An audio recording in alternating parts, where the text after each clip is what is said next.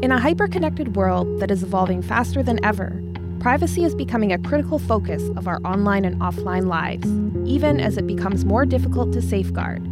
And yet, in the digital age, many people take their privacy for granted. Despite data leaks and stories of governments and companies using data for nefarious purposes, millions still post, share, and otherwise freely provide mass amounts of data about their personal lives online. This makes things particularly complicated for lawyers, who, of course, have a duty to keep client information confidential, no matter how technology changes the privacy landscape. I'm Teresa Matic, and this is Matters. Matters is a podcast presented by Clio, the world's leading cloud-based legal technology provider, where we look at small changes that can make a big impact on lawyers' daily lives and practices. Our latest episode examines the role privacy plays in today's society and the role lawyers can play in safeguarding it. Our guest is Glenn Greenwald, one of the world's foremost authorities on the issue, a Pulitzer Prize-winning investigative journalist, constitutional lawyer, commentator, and best-selling author. Glenn is famous for his work with Edward Snowden, where he disseminated details of the NSA's mass data collection programs to the public. I sat down with him before he gave his keynote address at the 2019 Clio Cloud Conference. During our conversation, Glenn discussed what he learned about privacy from his time with Snowden and his thoughts on how issues of privacy will affect current and future generations.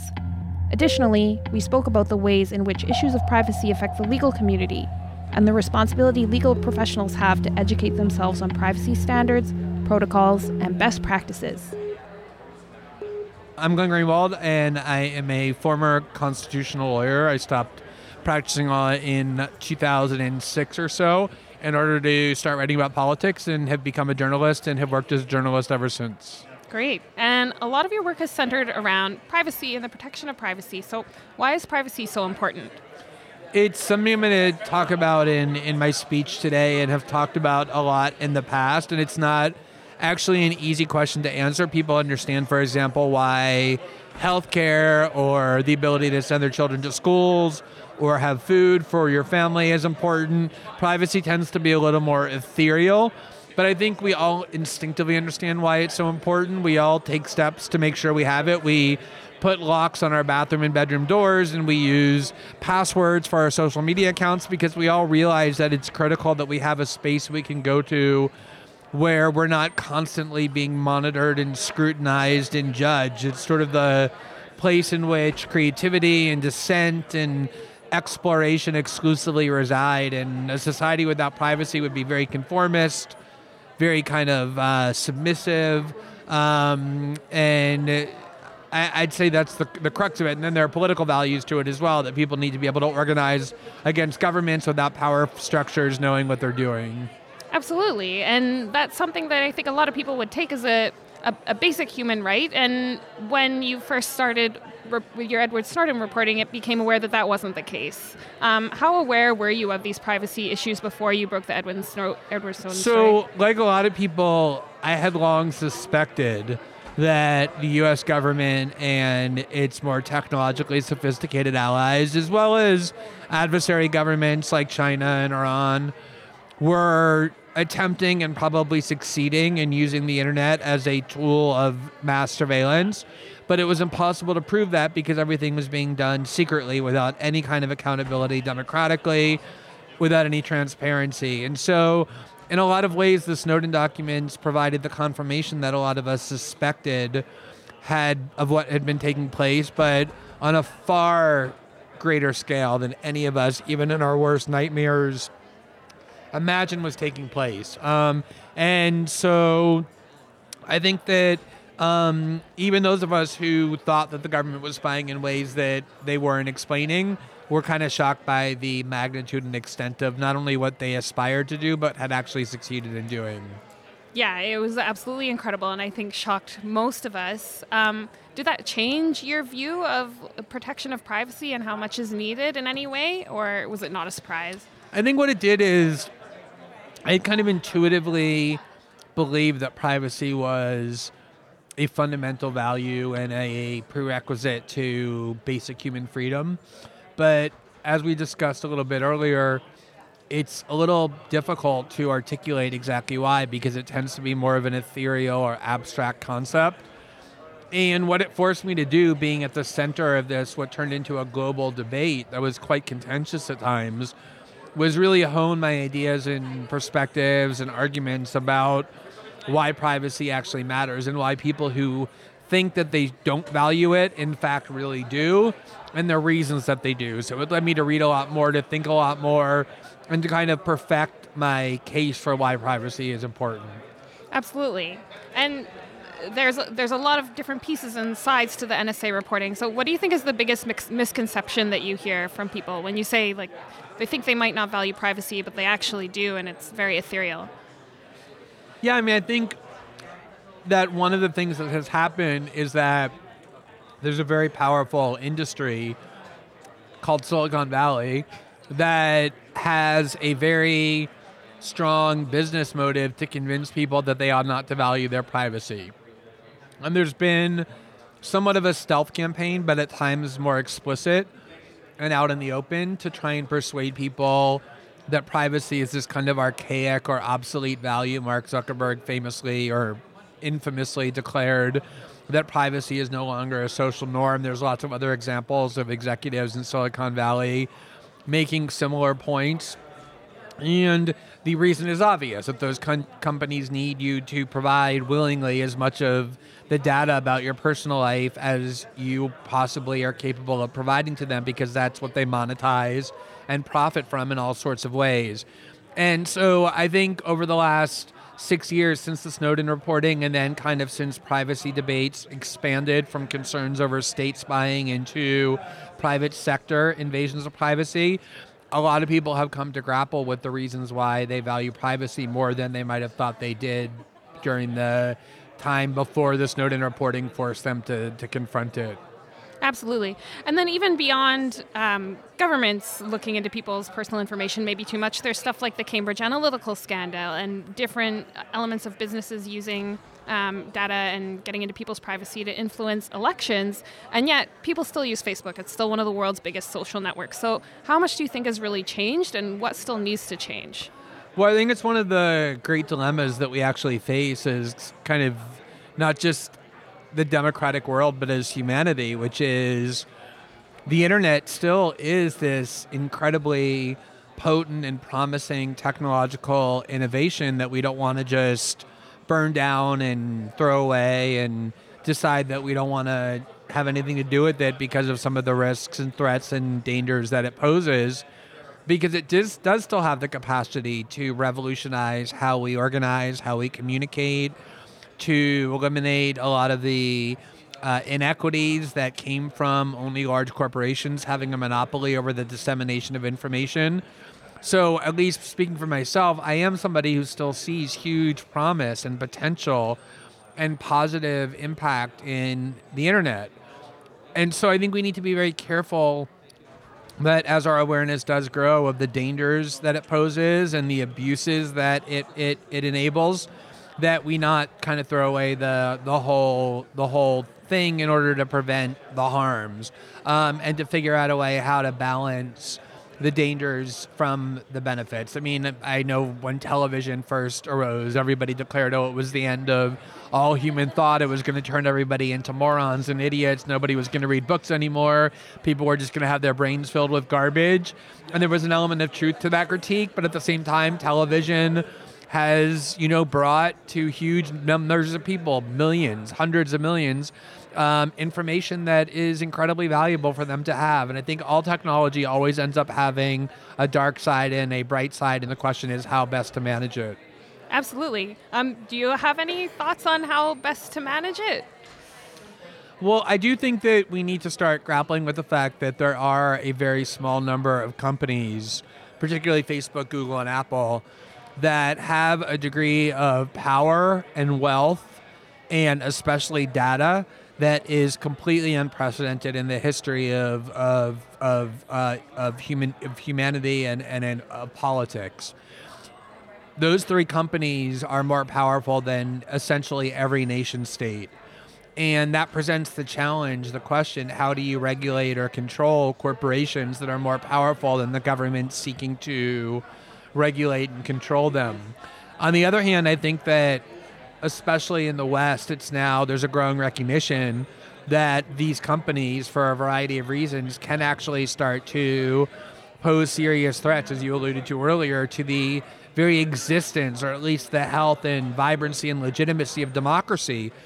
And if countries unite, as I think countries in Western Europe and in North America are starting to do, to at least impose meaningful restrictions on these companies, there's obviously talk of breaking them up, or at least treating them like utilities, of regulating them, then you can start to have constructive ways of thinking about at least how to curb their abuses. I'm very wary personally of anything that empowers either governments or large corporations to regulate or censor the content of internet, but ways of limiting their power as corporate entities, the way large trusts like Standard Oil and others were broken up at the turn of the century, I think provides a promising model. Yeah, absolutely. I think that's a really good allegory with Standard Oil. I wanted to talk, too, about how there's a bit of a generational gap here. So I know when you talked to Edward Snowden, at first it was very like, why is this young person throwing their life away? But for him, it is his whole life. Like, the internet is so integral to your identity. So I'm curious, how do you talk to your own children about this? Because their entire life, they're not going to know a world without the internet like people older than the age of 30 do. Yeah, I think that's a really fascinating point. I remember when I was growing up, I used to ponder the peculiarity that my grandparents were born into a world without a whole slew of technologies that ended up being central to how I, as somebody who was born into a world with that technology already existing, understood the world. Things like television and air travel and telephones. And I always wondered what it must be like to be born into a world where suddenly this world-changing technology is born. And I no longer have to think about that because I now know that experience, because I didn't use the internet until I was 24 or 25, when I was in some little tiny chat room in CompuServe, when I was a first-year Wall Street lawyer with my door closed, ignoring my work in order to use the internet. And now that, my husband and I, we adopted 2 children about 2 years ago. They were 8 and 10. They're now 12 and 10. And I watch them. They don't know what television is. For them, they don't even know what Netflix is. For them, television is YouTube. And, I watch them essentially living their lives through their telephones, interacting with the world, not through books or even in-person interactions, but through the technology of the internet. And I think a lot about what it's going to do to their brains, and what it is doing to their brains, and what it's going to do to their experience. To know, for example, that every thought that they have ends up being permanently recorded, or to have so much of our in-person interaction replaced by this very partial, digitalized interaction.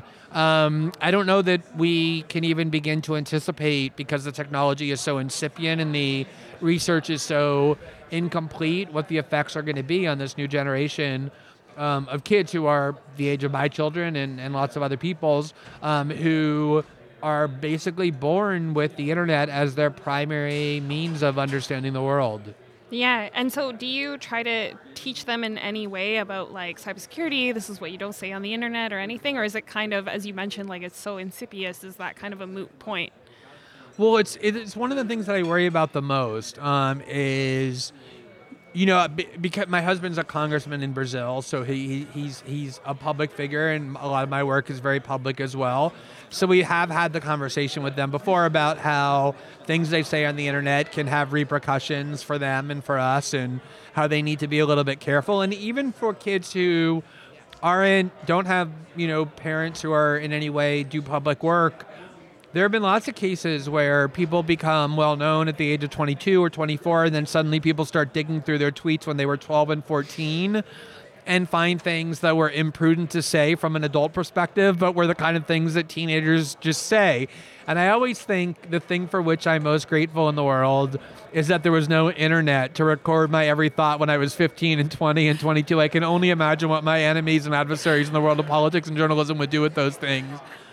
And I worry that, if we talk too much to our kids about curbing their speech or being too cautious about what it is that they're saying. Think about the kind of conformity that we're essentially imposing on them. We're saying to them, never deviate from orthodoxy, never question pieties, never express any views that society regards as dissenting or immoral or wrong.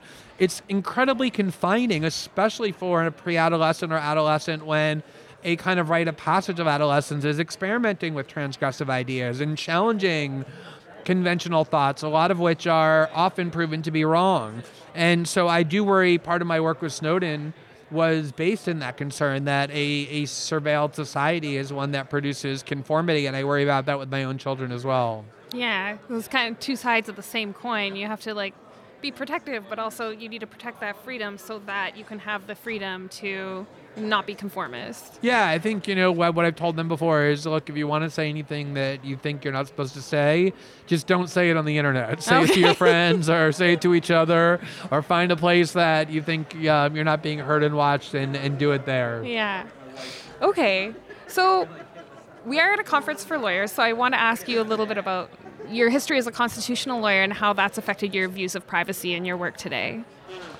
So I began my work as a young associate at a Wall Street law firm and hated it and left after 18 months, mostly because it was the exact opposite of the work I wanted to do with my life.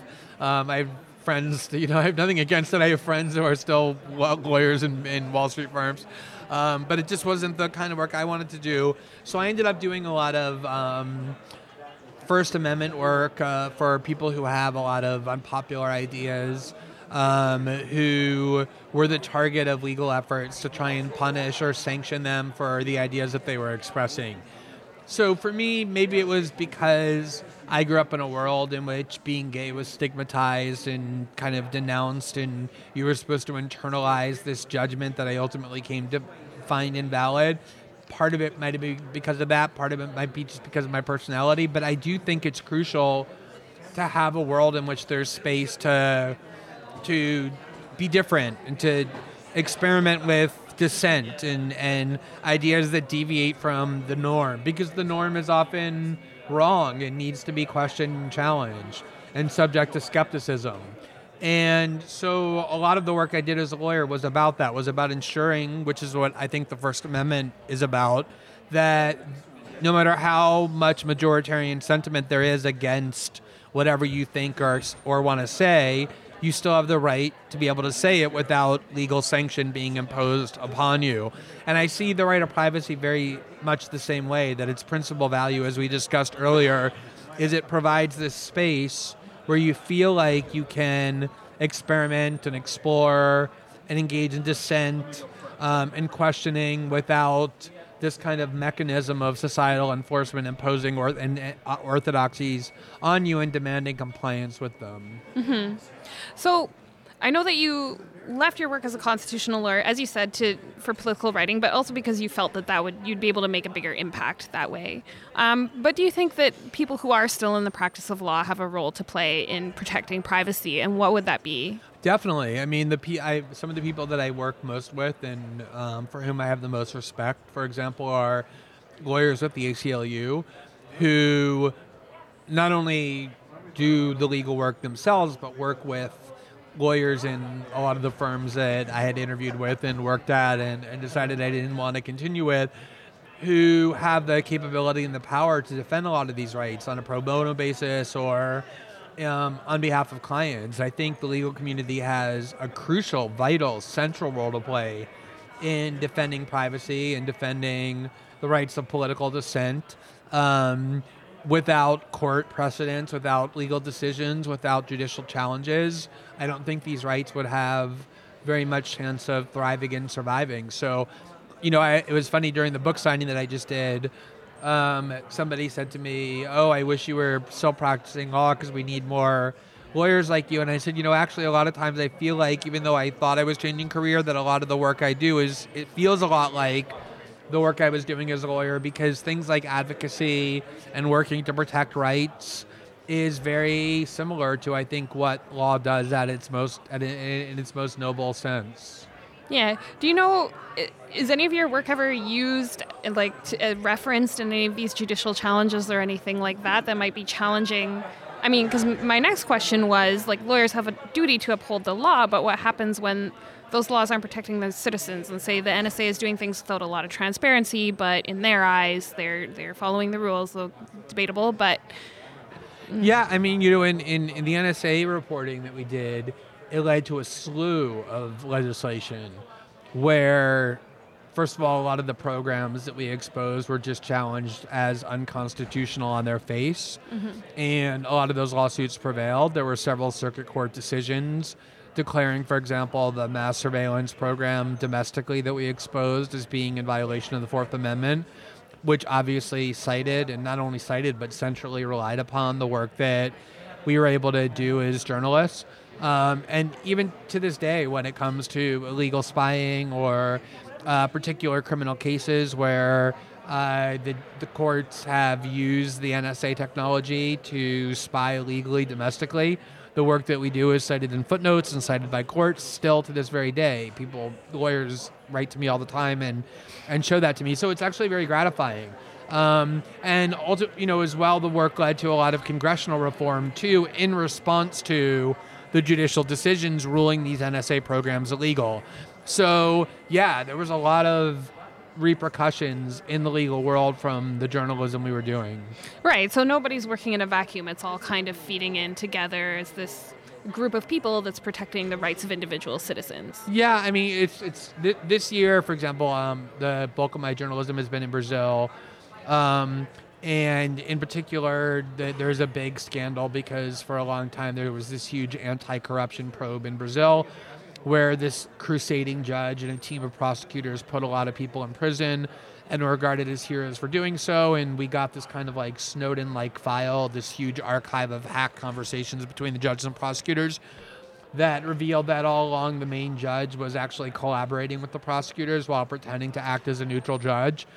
And so it began as journalism, right? We were publishing a lot of the material we got from our source. We were writing news stories that were shaking Brazilian politics, and now the repercussions are in the courts where they're nullifying a lot of the convictions. They're considering freeing multiple defendants from prison. So I think the world of journalism and the world of law generally intersect when they are at their best.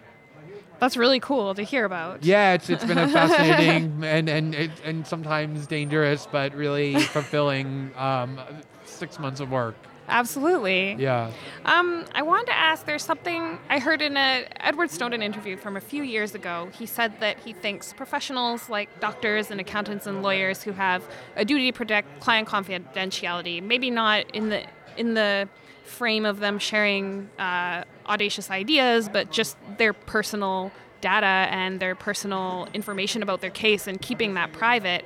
And his thought was these people now need additional training because of all these programs that have come out and the technology that is advancing every day. What do you think about that? And do you have any advice? Yeah, when I remember in the beginning of the Snowden reporting, obviously Snowden was very obsessed with very highly advanced degrees of encryption, and some of the most accomplished and sophisticated national security journalists in the country, people with the New York Times and the Washington Post and NBC News, who deal with government secrets and confidential sources, were writing to me and wanting to talk about the Snowden story and wanting help with talking to Snowden. And I would say to them, look, before I can do that, you need to make sure you use this encryption program. And none of them had any idea what I was talking about. And Snowden was so offended that people who have a professional duty to safeguard secrets and protect their sources, where if your sources are discovered, they go to prison, hadn't learned the basic technological tools that were available to ensure that they were fulfilling their duty to their sources.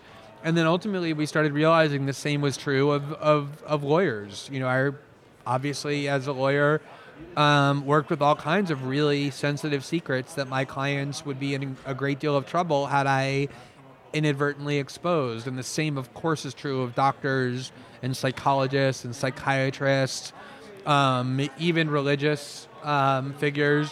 There's a whole slew of professionals who have an ethical, moral, and professional duty to safeguard secrets. And if they don't use the tools available, in a lot of ways, they're acting recklessly. So I do think, one of the first things that I did and we did when we created The Intercept, the new media outlet we started in 2013 in the wake of the Snowden reporting, was we didn't just hire journalists or editors. Of course we did that, but our first priority was actually to hire specialists in information security to make sure that we were doing everything possible to protect the anonymity and safety of our sources who are providing us with information at risk to themselves. And I think law firms and medical practices and psychiatrists and a whole bunch of other people, human rights activists who use sources who could be in a lot of danger if they communicate information about abuses, have that same duty to inform themselves, to expend resources on how best to do that. Yeah, that's great. And I think it definitely makes sense to know what you're an expert in and hire the experts to help you as well, especially when it's something so sensitive. But what would you say about the 80% of law firms across the U.S. who maybe they're a solo lawyer or that they're at a firm of 3 to 4 people and they're kind of figuring it out themselves, or maybe they're hiring a contract IT person? Do you have any advice that's more geared towards individuals and how they can protect their communications? Yeah, it's a great question. I mean, obviously, massive corporations, huge law firms with thousands of lawyers have resources to hire teams of specialists. I worked as a sole practitioner and then a partner in a smaller firm, and so I understand the resource limitations that one faces in that kind of work. And, I think that one of the more encouraging developments is that in the wake of the Snowden reporting, there has been a great effort to make encryption technology much more readily available and user-friendly and inexpensive. The reality is that even people who don't know what encryption is nonetheless use it by accident, by default. If you access online banking or you buy a plane ticket, you're obviously using forms of encryption that are designed to protect your credit card information and other data that you're transmitting. And ultimately, we're going to get to that point where, for example, email is encrypted by default, where you have to do essentially nothing in order for that to happen. But even now, before we're actually at that point, there's been teams of hackers and code writers and privacy activists working to make privacy tools and encryption tools user-friendly and inexpensive. And they are already on the market and they already exist. It's just a question of informing yourself about how best to use them. Yeah, and I think that last point is really key, because you can have all the technology in the world, but if you're still looking at confidential information in a public space where there's a bunch of people right behind you who can look at your computer, it's kind of all moot. So do you think there's some sort of basic security literacy that needs to happen, and how would you balance that with what you're talking about before, which is just not trying to discourage people being overly conformist out of fear? Well, I mean, I do think it's interesting because as lawyers, or if you're a psychologist or a psychiatrist or a physician, it's ingrained into you from kind of the first day of medical school or law school that confidentiality is the highest value. It's something that every client, every patient has the entitlement to expect that you're going to do everything in your power to preserve. And as lawyers, we do that all the time. I remember I would want to go home and even talk to my spouse or my family members about a really interesting case that I was working on, but instinctively I knew I couldn't because it would be violating the attorney-client confidentiality duty that I owed. And psychologists and psychiatrists and doctors have the same, kind of code of ethics ingrained into them, and yet somehow there's this sense that, learning technological tools to safeguard it in this world of surveillance is somehow a bridge too far. It's not something I'm really required to do. And I think there needs to be some kind of education and some self-critique on the part of these professions about whether they can be doing more. Obviously, there are questions of resources and other things, not just money, but time and ability. But we are at the point where at least basic steps can and should be taken, where I do think it's legitimate to conclude that professionals who owe a duty of confidence and who aren't doing that are in some way in breach of the duties that they owe to the people they're supposed to be safeguarding. Well, yeah, absolutely. Because, I mean, in 2012, they added a comment to the first rule of the American Model Rules of Conduct that it was you have a duty to remain up to date in the law and its practice, and they added including the benefits and risks of technology. And part of that, it was really interesting, was that wasn't an additional responsibility. It was to clarify that they'd always had that responsibility. Right. So sort of what you're talking about technology changing, if you're in a profession where you protect people's confidentiality, it doesn't matter how the world is changing around you, you need to stay up to date to uphold your duty. Yeah, I mean, it's funny, I want to make clear I'm not speaking from the mountaintop as like this guru because, I went to school for law. I didn't go to school to learn how to write code or to learn how to understand encryption. And then when I became a journalist, I kind of took the skills that I had as a lawyer and applied them to journalism, but I didn't mean that I understood technology. So when Edward Snowden contacted me and started insisting that I implement these sophisticated tools of encryption, for a long time I didn't have any idea how to do them, and I actually resisted doing them. And it just took a lot of time and a lot of effort for me to finally get to the point where I was able to do them. And to this very day, I rely on specialists and technologists in order to do them for me in particularly sensitive areas. And Snowden once gave an interview, and he was talking to a group of hackers and technologists, and he basically said our challenge is to make sure that we have encryption and privacy tools that meet what he called the Glenn Greenwald test, meaning like basically any idiot can operate them. He was very polite about it, but that's the essence, the meaning of what he meant. And I didn't really take it personally, at least I don't anymore, because what he was really saying was true, which is lawyers aren't technologists. You can be a great lawyer and know nothing about technology. You can be a great journalist and know nothing about technology. So in a lot of ways, it is also the obligation of the people who are technology specialists who believe that privacy is important to create tools that can be used by everybody, including people like me who don't know much about technology and never really wanted to. Yeah, fair enough. Right. Okay, but there's something you said interesting there about how even with this reporting, even with this like big thing in front of you, you're very resistant to learning about encryption, and that sounded more like a mindset thing than a skill set thing. And I'm wondering if you have anything to say that would maybe encourage other lawyers to get past that block faster and engage with other technologists so that they can protect the confidentiality of their clients better. Yeah, I mean, I think there was this like epiphany moment for me when I started realizing the danger that Edward Snowden had put himself in by coming to me with this information, and understanding that, as is often the case, where if a lawyer spills the secrets of their client inadvertently, the person who pays the price is not the lawyer but the client, that I was essentially playing with Edward Snowden's life by not being sufficiently conscientious about taking seriously the need to protect the security of our communications.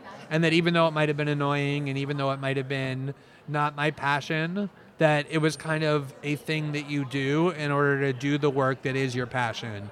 And that I owed it to him to make sure that I was protecting the security of his communications. And since then, I've worked with a lot of sources who were risking prison or worse in order to give me information, and realized that it was my moral duty to do work that I didn't like to do. We all do that, right? There's work we love to do, and then there's sacrifices we make in order to do it. We sit in traffic for an hour to get to our office. We sometimes take clients that don't have work that we love because it pays us to do the kind of work that then in turn is the work. So we're always making trade-offs and compromises. And I think it just needs to be understood that if you want to be a lawyer that's acting responsibly, then learning about technology, whether you want to or not, whether you find it interesting or not, is an ethical obligation, just like it is for me as a journalist. Absolutely.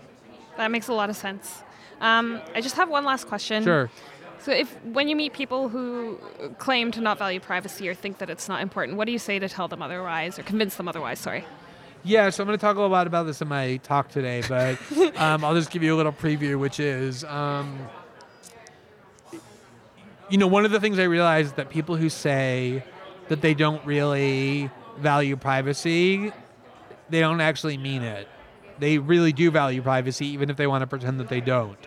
And a lot of times people will say, look, I'm not a terrorist, I'm not a pedophile, I'm not a criminal, so I don't really have anything to hide. And it's ludicrous. We all, every single one of us, have something to hide. There's things that we're willing to share with our spouse or our psychiatrist or our physician or our lawyer that we would be mortified for our friends or colleagues or the general public to know, because we all compartmentalize information about ourselves, and there's things we choose to disclose and not to disclose because there's things, all of us, that we have to hide.